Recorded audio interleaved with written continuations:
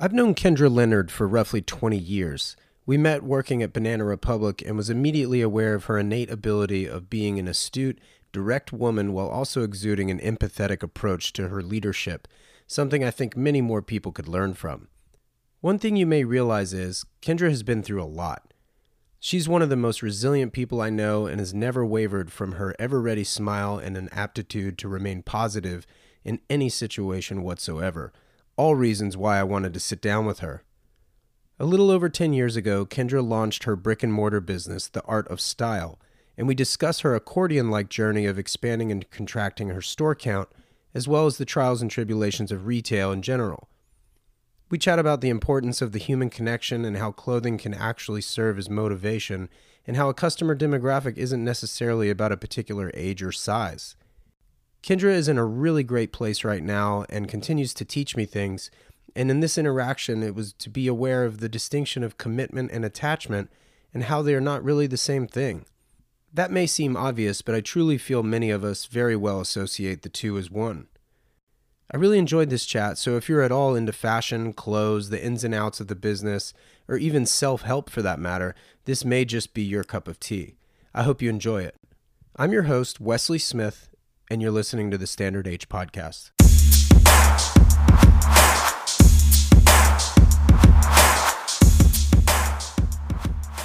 But one of my oldest friends, Yeah, I know. Kendra Leonard. How are you? I'm doing great. Good to see you. Thanks for doing the show. Hey, thanks for asking me. Thanks for being here. Yeah, for sure. All right, I know you. The audience doesn't. Where'd you grow up? Oh, I've been in Raleigh, North Carolina since I was 5 years old. From outside of Chicago. Still kind of claim that as my home. Nice. But I have been in Raleigh for 35 years now. So Good. What, your folks, what did they do? That I don't know. my mother, so they're both retired. My mother was a teacher for her entire existence. And What'd she teach? She taught third grade for most of it. I mean, she actually taught a lot of it for the majority of the years, third grade. And then it was on to like Title I teaching at the end because she's really good about helping people that really have kind of like severe learning disabilities and things like that. And so she can really tap into the ones that really need help and really get it to the heart of the matter to help them overcome those challenges. So she's amazing. My dad worked for the government when I was very anti-government in high school, and I was like going on a rant. He's like, do you know who I work for? And I was like, Raytheon. And he's like, yes, as a government contract employee, I am the person that designs computer chips that put in missiles to blow things up. And I was like, I don't like you or that. That's not So that okay. perpetuated the anti-government? Yeah, really. So That's funny. So high school was all here. You've been in Raleigh the whole time. What were like some of your earlier interests? I mean, were you always into fashion? I think I started wearing black when I was 8. I started wearing black. This is amazing. I've always We're both sitting here in very dark colors. I'm wearing midnight tonight in navy blue, but navy blue and black is nice. Trying to teach people that's an okay thing. My mother has always allowed me to like just be me. And so I passed that on to my child as well. And I think that like Punky Brewster, grew up watching her. And so I had all these funky, crazy things that I would do. But I think back to like, I started wearing black and psychologically, I'm like, that's when my parents got divorced. And I'm like, was I going through some sort of grieving thing? So psychology is very much a part of what I do and what I went to school for. Yeah. And so I don't know, little things like that. I'm, starting to look at things through a different lens. Where did you go to school? Where did you go to college? I started at NC State, and then I got pregnant my sophomore year. My father, I broke the rule. So he was like, I'm not paying for college anymore. I had to stop going. I had complications in my pregnancy and had a 2-vessel cord instead of a 3-vessel cord, and ended up having like all these complications and cesarean at the end of that, and after 26 hours of labor. But anyway, my daughter's perfect and amazing, and now she's 20, believe it or not. Yeah, that's insane. But yeah, I finished up years later at Dallas Baptist University, which is the college or the university that my late husband's brother went to, that he told me about, that I could do like online education and get credit for my experience. So instead of going and taking a class on human resource management, I wrote a 10-page document on human resource management, and I basically did that for like 10 classes.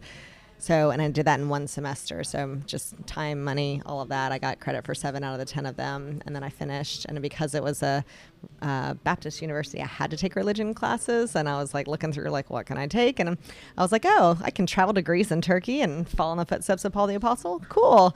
Oh, wait, there's another trip. And then, of course, I was like, where else can I go? What else can I do? So I went to Malta after that. It was like a graduate level class that I was like, can you give me undergraduate credit? Which they did. It's the darkest, bluest water I've ever seen. God, it's in Malta. Amazing. I love Malta so much. Yeah, oh it's my God, incredible. the people are incredible. And then I went to Israel after that. So, and then I completed my degree finally years later. In international studies? I'm just kidding. I mean, partly, yeah. I think it counts. That's awesome. Well, okay, so then...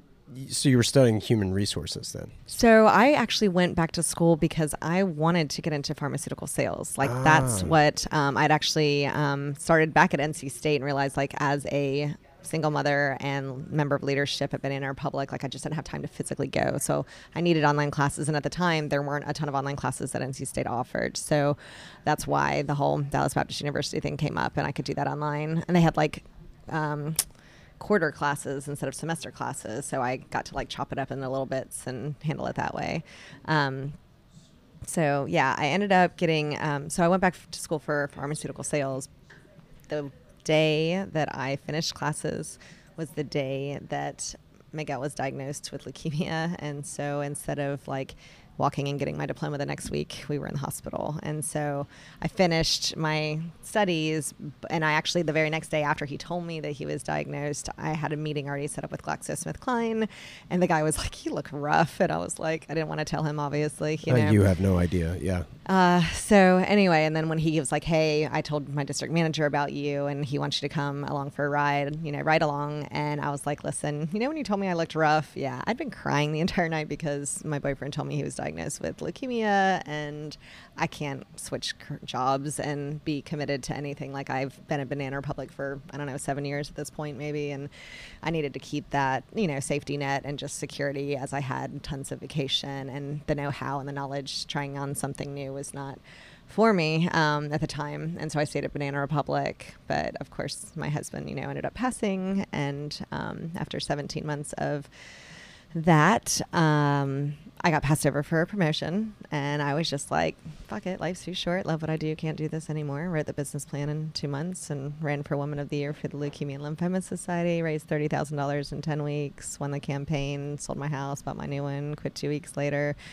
And yeah, self-employed August 1st of 2010, and first store November of 2010, second store 11/11/11. My book 12/12/12. Got rid of the first store. Okay, in 13. we're gonna go over all this. I'm like, honestly, how much do you want to know? I'm trying to go quick. it's so crazy because it's been a wild ride, obviously, with especially just in store count, right? Like I definitely want to get kind of into that little bit of nitty gritty, if you will. Please. Only due to the fact that so we kind of glazed over Banana, right? Like so. Did you start at Banana in high school?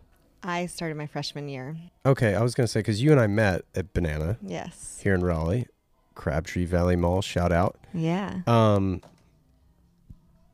But with that in mind, I just remember you being like an assistant manager already, like when I started, I think. So I started as a pace setter in the company, which was kind of like a manager in training. And right. Then I became assistant manager, associate manager, and they, of course, went through a restructuring, and it went to, I was customer experience manager after being a merchandise presentation manager. So I kind of did everything except eventually run the store, and that's when I got passed over after 11 and a half years. And not necessarily that it was the time. I mean, yes, long time, but I do think at the time I was actually ready. Like there were other opportunities in the past for me to run the store, and I had applied and they were like, you're not ready. And I'm like, okay. And looking back, I wasn't. But at that time I felt like I definitely was. And then of course the guy they brought in was at the recommendation of the woman that quit the Friday before Black Friday, which is like a mortal sin. And then right. He was kind of, I don't know, treated my employees horribly and was kind of slack. And I was like, and you gave it to him? And that's when I was like, life's too short, Yeah. So that was my catalyst to go. Yeah, I mean,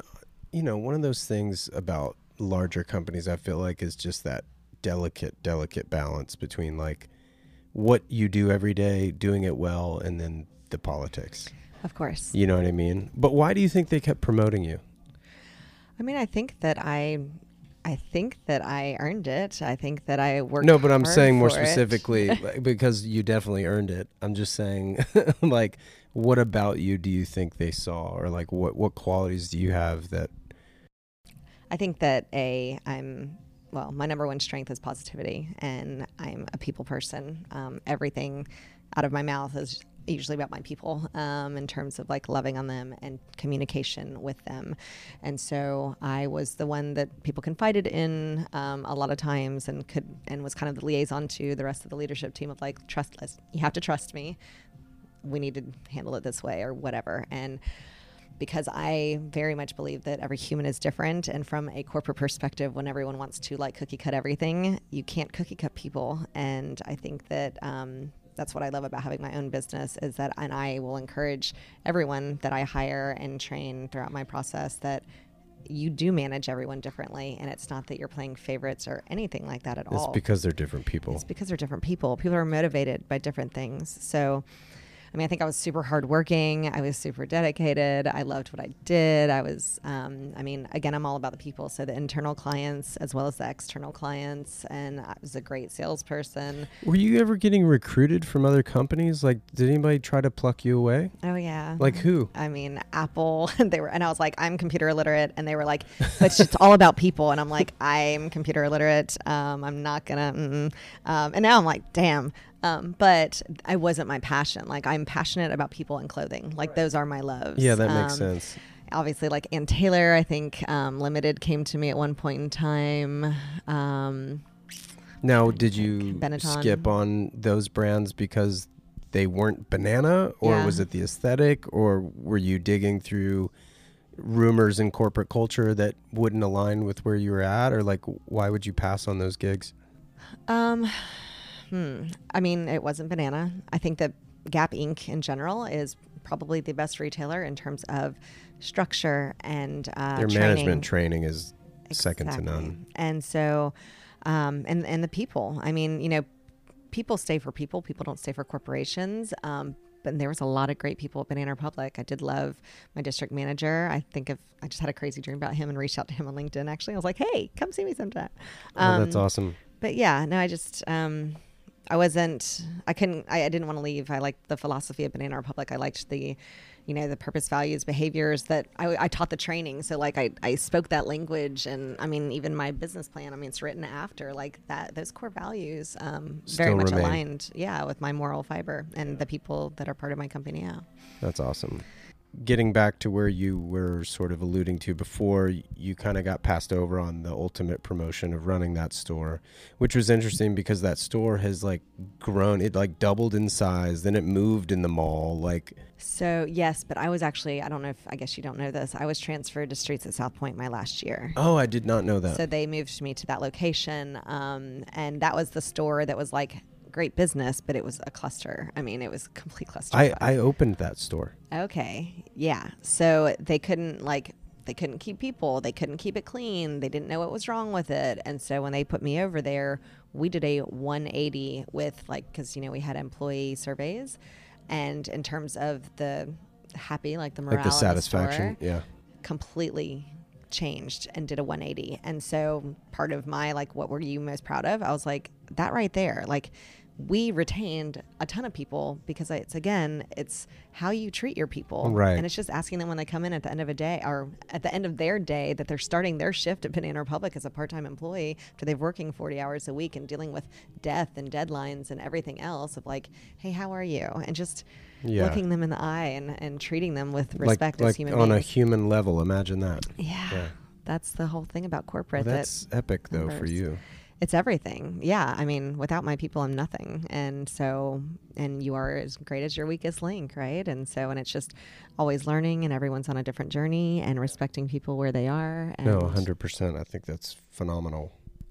All right. So 2010, I left. Yeah. 2 months, you wrote your business plan, raised $30,000. Yes. Now, when you raised that cash, was it friends and family? Was it all strangers? I mean, it was definitely a mixture and combination of everyone. I had a pin on, and so a bunch of people would be like, "What's that?" And so of course I would share the story, and it was, and then it was doubled by Gap Inc. We had a fashion show. That was the big thing that we did to get the most money, basically, and and then Gap Inc. doubled our efforts. So, and I had I got a cigar smoker, and I had little events here and there, but the fashion show was the one that made it happen, and that kind of and we'd been doing fashion shows, Habitat for Humanity, Alliance of AIDS Services Carolinas. So at this point in time, it was Leukemia Lymphoma Society.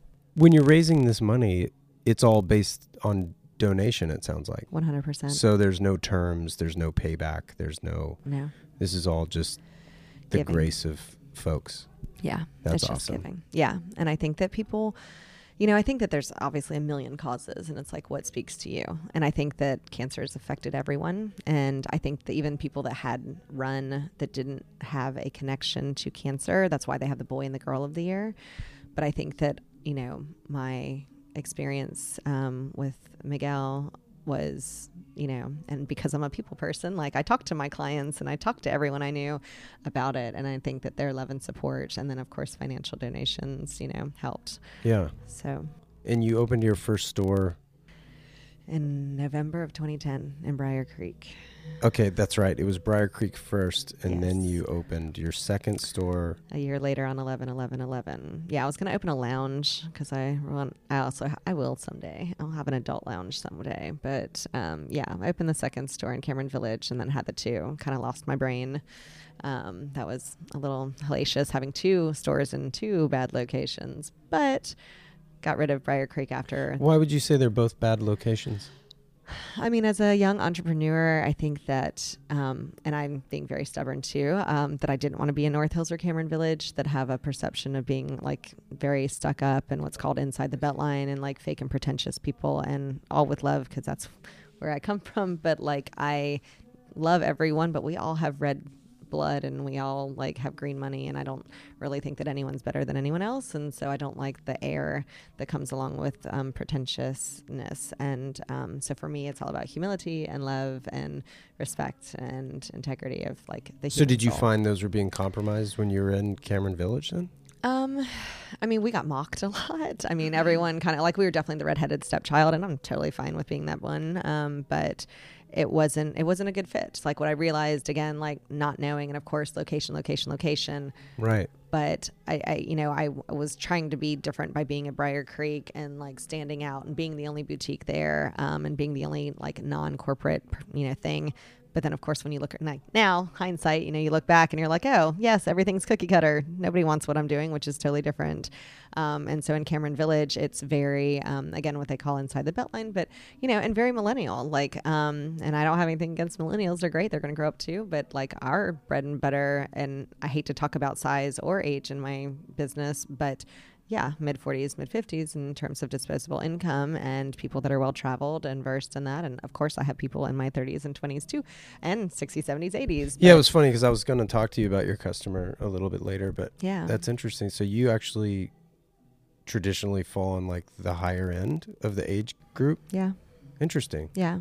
But and I mean, I think obviously over the course of the years, our selections have changed and we're able to buy different brands now. I think that right now, I mean, everyone is really price conscious. That's been a huge, I mean, I was gone, a lot over the month of January, and a lot of the feedback that I got from my ladies was that people are everything is about price. Oh, there's no way. Oh, never mind. How much is this and why? And so, yeah, I think people are a little shaken up. So no, far. we can jump around here a little bit based on price sensitivity and such. You're not a highly promotive business, are you? No. Meaning, do you go on sale? No. Ever? So February is our sale month, and it's our spin on Valentine's Day. We call it our Only the Lonely sale. So all of our last one pieces, which we have little labels on all the hangers of the last piece, they go to 30% off. Gotcha. Just because I have a ton of them. And so they need love too. So that's why we do that. But otherwise, no, we do not do markdowns on a regular basis. And we don't, just because our pieces are timeless and classic, and a lot of them are all year long. And we only get a size run of everything in. So obviously there's the occasional, because I do a lot of online shopping as well. And I feel like I have a good eye in terms of aesthetic and product. Absolutely. But definitely have gotten some pieces and I'm like, didn't see that, or ooh, that's not the material I thought it was, or I mean, there's only so far a picture can go sometimes, and 100%, obviously I'm yeah. a human that makes mistakes and errors, and I have to swallow that. So sorry to jump around. Going back to when you opened your second store, though, like what was the impetus behind opening your second store, and also like so quickly? Because I mean, a year is not much time. Yeah. Was like business so good that you were like, wow, this is just good to go? I mean, my CPA and my merchant rep were like, oh my God, you're doing great. And I was like, okay. And I had a speaking engagement at NC State. I had like 5 people that wanted to intern for me. And I was getting ready to open, like I was working on opening this lounge. I'd met with like 7 contractors and architects to like do the design and everything else. And I was like, you know what, maybe I should just stick with what I know. Let me just open another store. And so I like snapped my fingers, and in 3 weeks I had one open. No way. Because I work really fast. Like when I make a decision to go, I go. Well, how did you get the inventory? I split it. So I literally halved my store in Briar Creek, and then I split the sizes. And so we just had people going back and forth, and then I went back and forth every other day. Like, now, for those who don't live in Raleigh, obviously, which is the majority of the people that listen to this podcast. Of course. How far apart are these stores? So it's like 10 miles?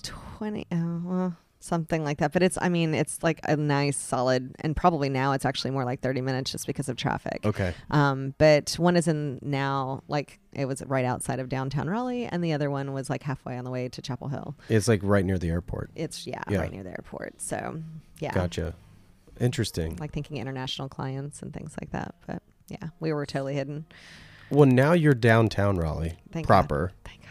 So you went from by the airport, then just outside of downtown, and I think Cameron Village is the oldest open air shopping center, not a mall. Correct. But in the nation. Yes. Which is kind of crazy. So it's kind of a historical monument, but like you're downtown proper now. So what happened with those 2 stores? What was that sequence like? So after Briar Creek came up for renewal, I got rid of Briar Creek and had Cameron Village for 5.5 years. And we knew that we'd wanted to get downtown. We just didn't think that any space available would actually, or like we were looking at new construction, because we couldn't imagine anyone leaving what they had. And then all of a sudden I get this phone call from a woman who I had consulted through the process of opening her store back in the day when I was at Briar Creek, who had opened 2 stores, kind of like me. And she was sick and tired of going back and forth. She lived in North Raleigh and had a store in North Raleigh and was downtown. And she was like, do you want my space? And I was like, oh my God, are you serious? And I mean, vaulted ceilings, and it is on like the street heading into, like we are on the corner of the busiest street. My favorite bar is a block away. Yeah. So, and everything is right here. All the festivals are right here. We came here and we doubled our business and doubled our clientele, and obviously have continued to increase ever since. So did you have the 2 open? No, I had left one. Got it. We coordinated. We had. Sorry, I meant Cameron Village in here. Yeah. So you still had a store count of 2 when you opened here downtown? No. We completely shut Cameron Village down in order to come down here. Yeah. I didn't want to have the 2. We were definitely wanting to get out of Cameron Village. So it was a proper move. Yes. Got it. Yeah. So we had someone that sublet the space. What's your square footage here? 1780. And that's selling? We have 1580. Okay. So we have about 200 in our stock room. Got it. Well, it's amazing space. And you've been here how long? It's been 3.5 years now. Thank you. It's beautiful. It feels good. That's awesome. Now, as you were succeeding with those last 2 stores, obviously you shuttered the one to open here, right? To move. Was all the investment reinvested back into the business? Absolutely. Just to keep it going?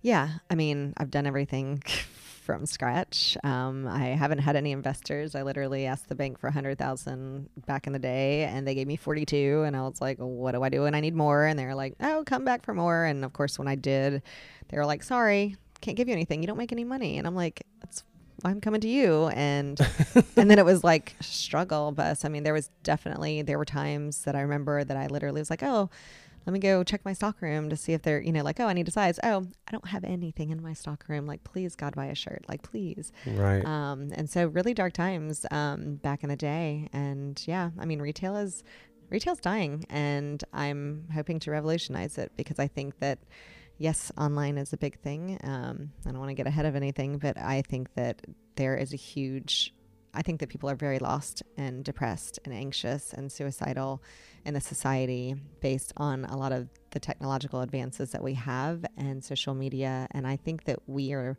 very much in need of human connection. And so I'm computer illiterate and always have been, but I'm emotionally intelligent, and I need to look into people's eyes so I can see their souls and also like share my love with them. And so what we do here is that. Well, it's kind of interesting because I actually had somebody pull me aside from a different conversation based on this podcast alone, and saying that, like, I think that is part of the reason that podcasts in general have exploded the way they have over the last few years, is because it does create a human connection, even though you're not in the room listening to, let's say, you and I talking. But the idea is to create the environment where you feel as though you could be having that cup of coffee with us or that beer with us or what have you. So, I mean, that's why I like podcasts personally. But yeah, I agree with you 100%. And even just the people that I follow on Instagram, for example, I've had so many either go on like quote unquote cleanses where they just won't even be on Instagram for a month. I've had people close their accounts, or just commit to doing less and less of it. I read somebody yesterday, as a matter of fact, he said that he is now relying on social media only to be delivered through his desktop computer. So Facebook, Instagram, all that, not to have it on his phone.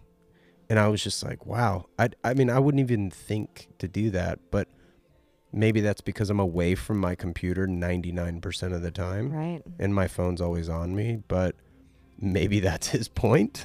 Yeah, exactly. Right. So, I don't think there's any maybe about it, frankly, but, I think it's ironic that all these, the social media has been created to connect. And I think it's created a disconnect. And I think that someone asked me, I got interviewed by a doctor from NC State not too long ago, and he's like, how can technology help your business? And I was like, if you can develop something with technology to actually remove it so that there can be a human connection through it, that's what I think is necessary. Yeah.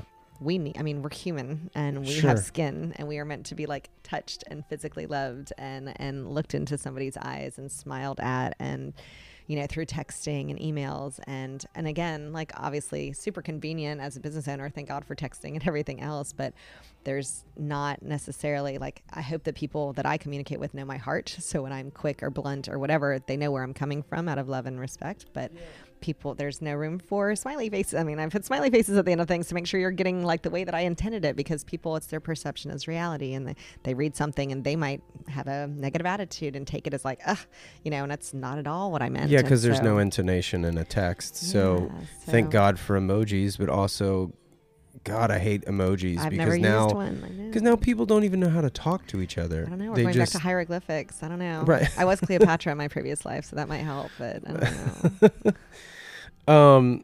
So one question I did want to ask, rotating amongst these stores, like, how is your business different downtown, or just today in general, than it used to be, say, in Cameron Village or even Briar Creek? I mean, it's night and day. My soul was being sucked out of me. I think that, downtown, we doubled our business, and it is the right location for us. I mean, it's in the heart of downtown, and people downtown, I think, are open-minded and have a little bit more of a healthy mindset and lifestyle.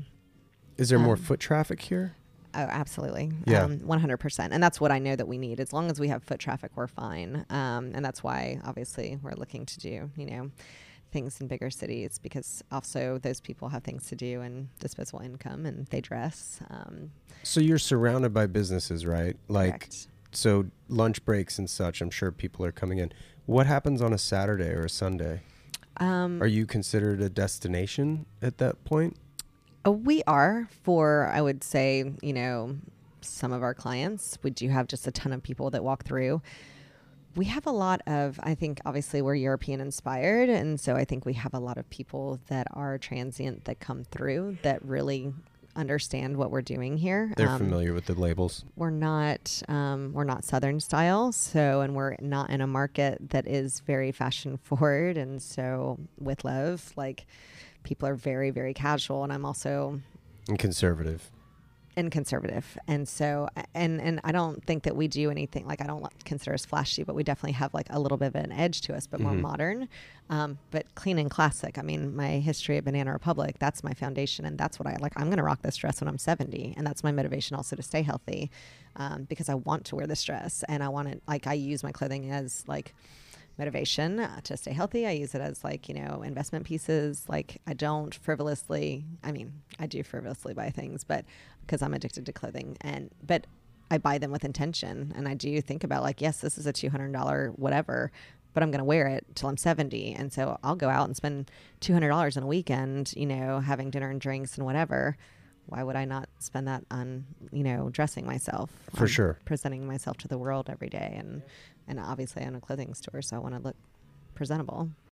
Well, and even down to the human connection, right? Like if you're actually in the same room with somebody, you see them first before you hear them typically. Yeah. And then conversely, like conversations may spiral out of that. But that first impression typically comes from a view. Right. Like a viewpoint, And most of us are fortunate enough to have the gift of sight. And so I think that, yes, before you open your mouth, your outfit says something about you. The way that you carry yourself as a human says something. And again, not materialism, not arrogance, because I am not a fan of that at all. That's not what I'm in this industry for. I know that there's a huge part of the fashion industry that's all about like, and that's not. Yeah, confidence, but... Yeah, no. Could definitely be misconstrued or misrepresented. Correct. No, I think confidence, I don't know. I am confident when I put clothing on that makes me feel a certain way. And sometimes, and of course it should be coming from the inside out. Some days I feel like crap. And so I'm going to dress up so I look great. And the number one piece of feedback is that we get clients get compliments on everything that they wear. So, that's awesome. Don't let it go to your head. Vain people suck. Just tell them where you got it. Keep it coming back, But I do think there's a confidence that comes with that. And I am worried about the apathy that's going on in many different arenas, obviously, especially clothing, that I just wonder, like, people just don't care. And again, is it because they don't know who they are and they're lost? And I think sad. And I think the more that you get to know yourself, which is what we try to help people do, and not that anyone needs help or guidance or whatever, but like, I do feel like that we can help with that, and that clothing is a big part of expressing your personality and your style. Well, sure. I think it can definitely instill confidence, because even on those bad days, if you try to look your best, you can oftentimes feel your best. So you can completely flip the script from, that horrible wake up moment to, say, lunchtime. Right. I think it's completely fair. Are you a watch collector but having trouble finding something cool and unique? The last thing you really want is what everyone else has, right? Well, this is where my friend and former Standard H podcast guest Tim Jackson comes in. He and his wife Jana own Passion Fine Jewelry in Solana Beach, California, where you'll find an incredible assortment of independent watches waiting for you in their shop and online. And if you're getting engaged, have an anniversary coming up, or simply have another reason to buy jewelry, they have you covered. Passion Fine Jewelry also employs a goldsmith on staff for any custom desires, so you're able to go that route if you so choose. Visit Passion Fine Jewelry when you find yourself in Southern California, but they're also open 24 hours a day at passionfinejewelry.com. You can also find a wealth of information through Tim's blog, independentintime.com, where he covers anything independent watchmaking related, among a plethora of other information, so check that out as well. I've really enjoyed creating these podcasts on behalf of Standard H and sharing each of these personal stories with all of you. We each have goals, and it's the entrepreneurial spirit that inspired me to start the company. You can further support the brand and the podcast by visiting standard-h.com to pick up your choice of merchandise, and as always, thank you for listening. Lastly, if you have a moment, please rate and review the show. It makes a tremendous difference in keeping these things going. Now back to my conversation with Kendra. you doubled your business, you said, coming down here. Did the buy change at all? Or like what, I mean, other than foot traffic, what do you think, I mean, has there been any sort of different approach in this neighborhood? Not in terms of our level of service. I mean, it's always the same. Service is really important to us. I mean, And you've always been the buyer, right? yeah. I think that I mean, obviously, since we made more money, I was able to buy different brands. But I do think that, like, when we have 3 different tiers of pricing, but of course, when someone sees one tag of an amazing piece, they might not look at anything else because of the price point and they walk Yeah, out. sticker shock, yeah. And I mean, again, our true clients aren't super price conscious. And it is something that we take into consideration. But, you know, we do have an ebb and flow with that too. And I think that it's constant. I mean, I'm always losing a brand. Like every other year I lose a brand that I don't know if their design team goes on acid or something, but I'm like, what happened to your, Oh, I see. You're losing them as in you're not buying them. It's not like they're Correct. shutting their doors Right. or anything. Oh, well, that's the other half That- of it that too. happens too, yeah. Absolutely. I mean, it's retail is all of it is dying. I mean, if we can't, you know, stores are closing because people aren't shopping in them. They're shopping online and they're not, you know, purchasing the clothing through a store, then obviously all the clothes that you know store purchase from those brands. I mean, the last trade show I went to, the energy was very different and very heavy and I'm very interested. I leave tonight to go to Vegas and I'm really interested to talk to not only my reps from my brands, but also other people who own businesses and what their, you know, the thermostat gauge is with them, because it's a very challenging place to be in retail. And I personally, I don't like online shopping, so I like to go to stores and I like to touch and feel and try. And I like to interact with people. And I don't know, I'm still faithful that there is like people that want, tons of people actually still want to have that experience of that connection with someone in a store and having that relationship and purchasing those clothes from them.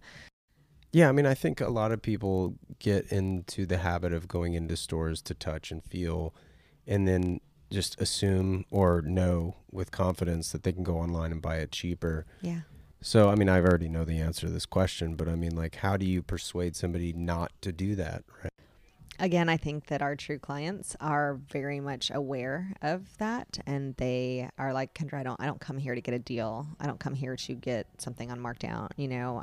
It's to support Kendra. It's to support, yeah. And and your other employees. Yeah, absolutely. In all fairness. So it's, yeah, like they, you know, I think people like us here. We make the building look good. We make Raleigh look good. We're trying. We'd like to, you know, make that footprint go a little farther though. Sure. Okay. We had talked about it very briefly earlier, but who is your customer? As much as I don't like to talk about age or size, I mean, I think people that are typically in their 40s and 50s, they actually are, you know, obviously professionals that are well-traveled, they're cultured, they have an appreciation for clothing, they have appreciation for style. It's not that they're flashy about it, but they want to look good, and they know that like a well-lived life consists of a great wardrobe as well. And so they use clothing to project the well-lived life that they have. Well, when you started your business, you were in your 20s, right?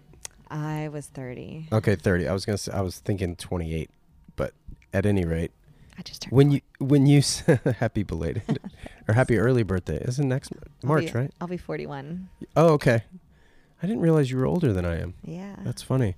So when you started your business, I doubt you thought, well, I'm going to open up a clothing store for people in their 40s and 50s. Yeah. So, I mean, obviously your client sort of creates itself, right? From a population standpoint.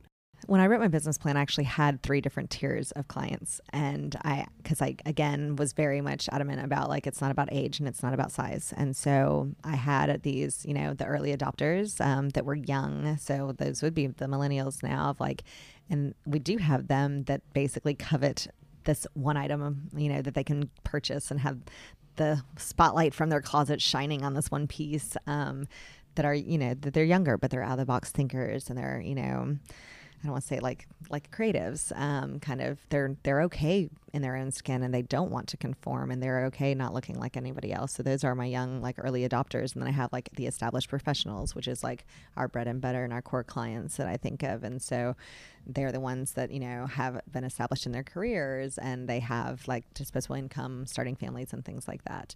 And then I have, you know, my, what did I call them? I don't know. You're only going back 10 years. Yeah, I know. Jog the memory. Yeah, but experienced, I don't know, experienced souls that they've been there, they've done that. They don't like to waste money on, you know, or they spend their money with intention. So they want good things. They want, I don't know, I was thinking good food, good wine, because that's what I want in traveling, you know, but they want to look good doing all those things. And they, again, have that appreciation for style and clothing. So those are the three demographics. And they have, again, a disposable income and their kids are out of the house and they're spending more money on themselves. So those are kind of like the three, you know, categories of individuals that I initially wrote my business plan based on. So that's awesome. And I feel like those are our clients. Like we truly obviously can help anybody, but again, it's people that really do appreciate the style element and good quality. Yeah, for sure. So what lines do you carry? We carry a bunch. So excuse me, for women, we just like two of our new brands, Marcella Moda and Metamorphosa are from Bulgaria. We have Cara, Court, FT, Scotch and Soda for men. We've got new denim for men, along with Wild Vertiga is one of our newest brands out of Israel. We just had a trunk show this weekend with them, and some of their pieces are very androgynous, so we appreciate that too. And we have lots of men that shop in women's clothing and women that shop in the men's clothing. And again, it doesn't really matter. It's just how you feel and how you want to express yourself. So yeah, we have a ton of different kinds of brands. I think most of them are not stateside. I don't know. I feel like I guess the ones that I'm more attracted to just have the angles and the lines, and at least the brands that I have got in the store just tend to be more overseas. Yeah, I mean, I was going to say, it almost sounds like your buying strategy could also be arguably, whether it's conscious or not, of just trying to carry stuff that nobody else has. Correct. Yeah, I don't. I don't know anybody that's shopping Bulgarian lines. Yeah, they're amazing. Their price point's great. But I think that and Australia, we do have Australian brands, but like, I don't know. Especially like when I was in Cameron Village, and like there were people that were like, well, we carry that brand or whatever. And I don't know, I don't want to look like anybody else. Like, I don't know, for me, the whole purpose of opening my store is that it doesn't look like anybody else's store. And like, I don't know, I had a vision and, well, do you ever get resistance from customers that don't know a brand? Cause I think that's kind of that tricky balance too, of like wanting to look good, but there's certain cachet that comes with knowing a label too, right? Like even for Standard H, like I struggle with that, right? With people, selling to stores, they're like, well, we've never heard of you, so we can't buy you because we won't be able to sell you.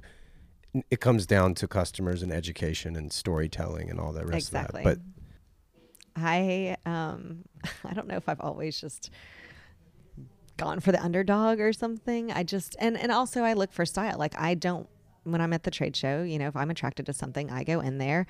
Service to me is really important. So like, I mean, there was only one brand that I knew that I definitely wanted when I first went to the trade show, and they totally took advantage of me and were like, oh no, you need to do this, this, and this. And I mean, I left and I went to lunch and I was alone, and I went back and I was like, I need you to give me that order. And I ripped it up and I was like, I will never buy from you. Like the way that they treated me, like for me, everything is based on positive long-term relationships that are based on a foundation of trust. Like you can't have them otherwise. Can you go into more detail without telling the name of the brand? Obviously, like what happened? I mean, I literally went in knowing that this was the one brand that I really wanted to carry because I love their style. Because I like their style. I had seen it before. I had pieces from them from other like stores that had carried them. So you're very familiar. And I was really excited to carry this one particular brand. And again, it was classic, but it was edgy. And I went in there and I told him, I was like, I don't know what I'm doing. This is my first trade show, but I know I wanted to carry you guys. And like, I don't need to be dog and ponied. I hate that whole like, oh, let me sit down and have wine and let me la la la. And I don't like that. I don't have also time to waste. And I just don't, again, it's just not my thing. And so, but yeah, I went in there and very much felt that, and they went in there and they're like, oh no, you need to get this and this. And I was like, well, I don't like that. And she's like, well, it's not about you, it's about your clients. And I was like, I hear what you're saying, but I'm not going to buy stuff that I don't like. And I think, have that issue where, of course, I buy things for clients and things like that, but ultimately I buy it because I like it too. So, and I think I have a good eye for men and women. So, sure. Well, do you want to talk about DC? Sure, of course, absolutely. So you're looking to expand, yes, again, to ramp it back from 1 to 2. Yes. Why DC? Why out of state? You were 10 miles away between stores. Now you're 5-hour drive. Yep. Why would you do this? Well, I mean, when I wrote my business plan, I initially wanted one in every state. And then over time, I've obviously with the experience of 3 locations, knowing that we just really need to be in big cities that are already established, very metropolis areas. And so DC is almost automatically international. Again, that's kind of our client and also our style. And people in DC, I mean, we have a lot of clients obviously that live in DC. It's easy to get to back and forth. My father lives in DC. I don't know, I've got one here for mom, one there for dad.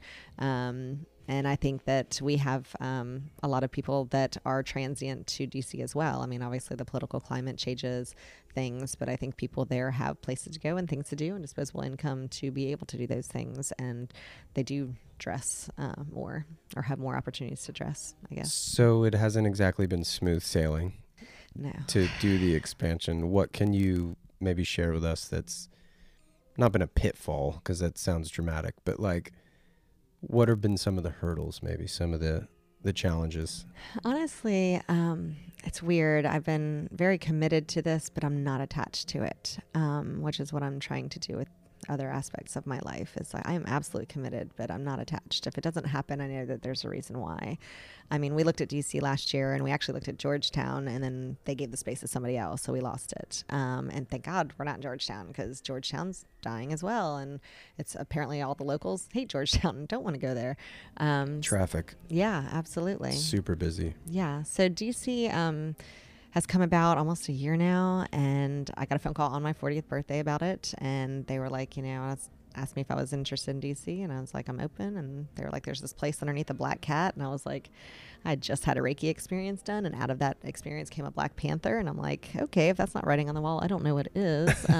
So I started going to DC, and I started doing market research. I literally sat across the street at Ted's Bulletin and drank mimosas all day and tallied the amount of people that were walking in front of my store across the street.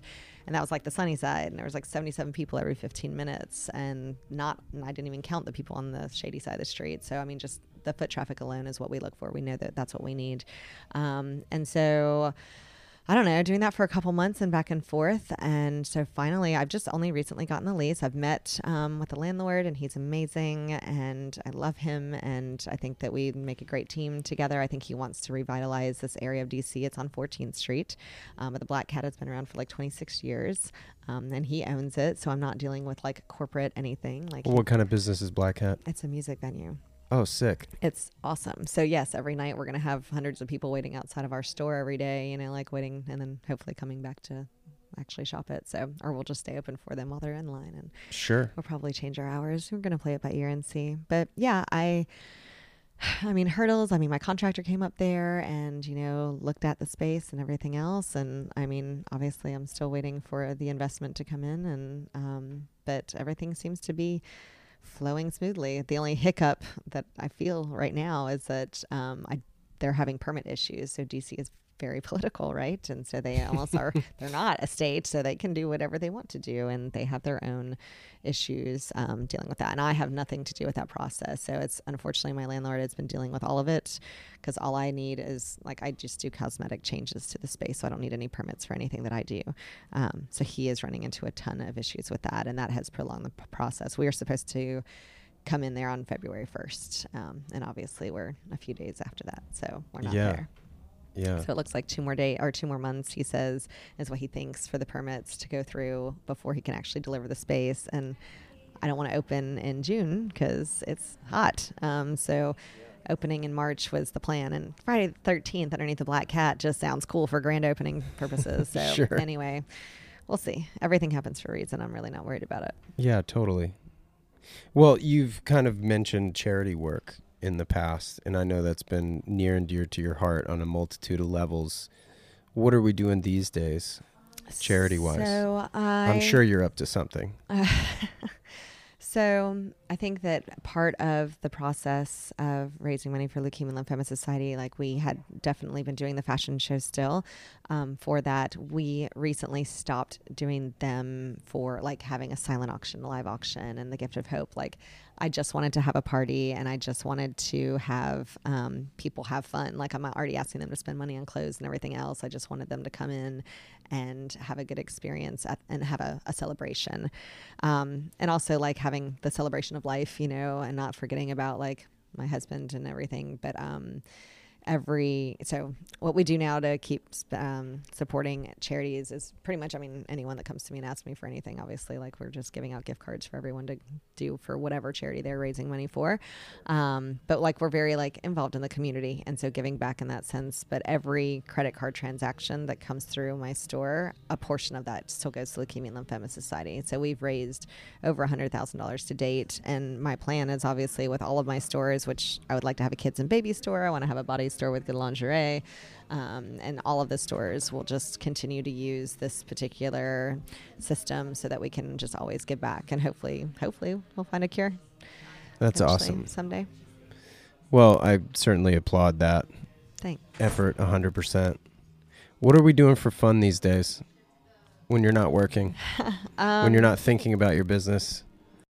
So yoga has been a huge part of my life. I used to do like 11 classes. 11 classes? That was like my peak weeks. Yeah. A week? Uh-huh. And then my worst weeks were 4, and then 7 was pretty much my average. And then I don't know if I told you or if you knew, like I got really sick and I almost died this year right after I turned 40. So. Yeah, no, I didn't hear that at all. So I stopped doing You didn't send me that text. Yeah.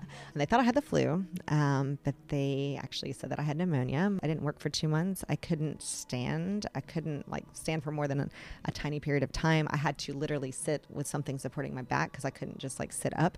I couldn't talk normally because obviously I operate at a very high frequency and I feel very grounded. So I've actually like slowed down my speech a little. What I realized, I think for years, I've been telling the universe, like, I don't know how to relax. And the universe is like, here's pneumonia, figure it out. And I literally had no choice. And so I literally had to learn how to relax, which I've not done my entire existence because I got pregnant at 20 and I've just been running ever since. And right. So I think that this was a huge wake up call for me. And so my life completely changed. So for fun, I've learned how to relax. Sorry, go back to the point or the question. Sorry, that's what I do. No, it's all good. So I've stopped doing the heat, but I missed it. Like I felt like I was just investing in myself. Like I've been single for the past 4 years. So I feel like I've been just loving on myself and been in a relationship with myself and trying to break my old patterns and not get back into the same thing. And until you didn't do the heat, you were doing hot yoga. I was doing hot yoga. That was the only kind of yoga I'd ever done. Wow. 11 classes of hot yoga. Sweating that shit out. Yeah. But I did a lot of like gentle and yin. So I wasn't doing like the crazy workout kind of thing. Like for me, I went to yoga to get the center. I'm like, find your center, find your center. So I've been looking for my center, and I just got back from Bali, so I think I've been talking to little Kendra here for a while now. But yeah, I mean, this year has been self-care. So prior to getting sick, I was doing acupuncture, chiropractic care, because I did a headstand in yoga and I rolled backwards and cracked my neck in 3 places and tore 3 ligaments. And so I was like, well, never again. Kendra. Yeah. So I started writing my book, Mind, Body, Soul, when I was sick. And I actually was almost finished with it, and I was on my way back from Bali, and Kendra Leonard does not lose things, and my laptop is gone, and so my entire book has disappeared.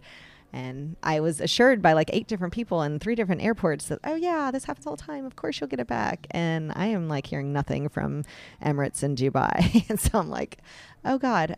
So I had that moment too of like, oh shit, oh shit, oh shit. And then it was like, okay, there's nothing you can do. You have to let it go. And so I feel like I've had a lot of lessons over the last year of learning how to let go, learning how to breathe. Like I used to like to inhale, things because when I, drink, I like to smoke. And maybe that wasn't helpful for my, pneumonia or my lungs. And so I now have this thing that I call a substitute. It's really fun. I'm going to start selling at the store, I've decided, which is just like inhaling air. I call it substitute. Yeah, it's like a little cigarette extender, but I don't attach cigarettes to it because I don't want to smoke. I don't like the way it tastes or smells or whatever, but sometimes I just like, and it's just like everything is psychological, right? So I like to hold it, and it's beautiful. But it's nothing more than just a calming device at this point. It's like a little straw, and I can just basically like inhale it when I'm like reading or writing or thinking or whatever. And so I've done a lot of reading. I've done a lot of writing this year. Yoga is still something that I do. I've actually started my own practice at home just because I'm really trying to be in tune to my body. Like, what does my body need? Oh, my body needs to do this position because that feels great. And so really trying to hone in on me and sink in deep and listen to myself and trust myself and learn and pay attention. So that's what this whole last year has really been about, and relaxing. Wow. Listening to water, being in nature, like just sitting there with the trees. It sounds really simple. It's so heavy though. Yeah. But it's also enlightening because the weight is gone, I guess. I feel the lightest that I have ever felt in my entire existence. Incredible. I still get massages on a weekly basis. Sure, yeah.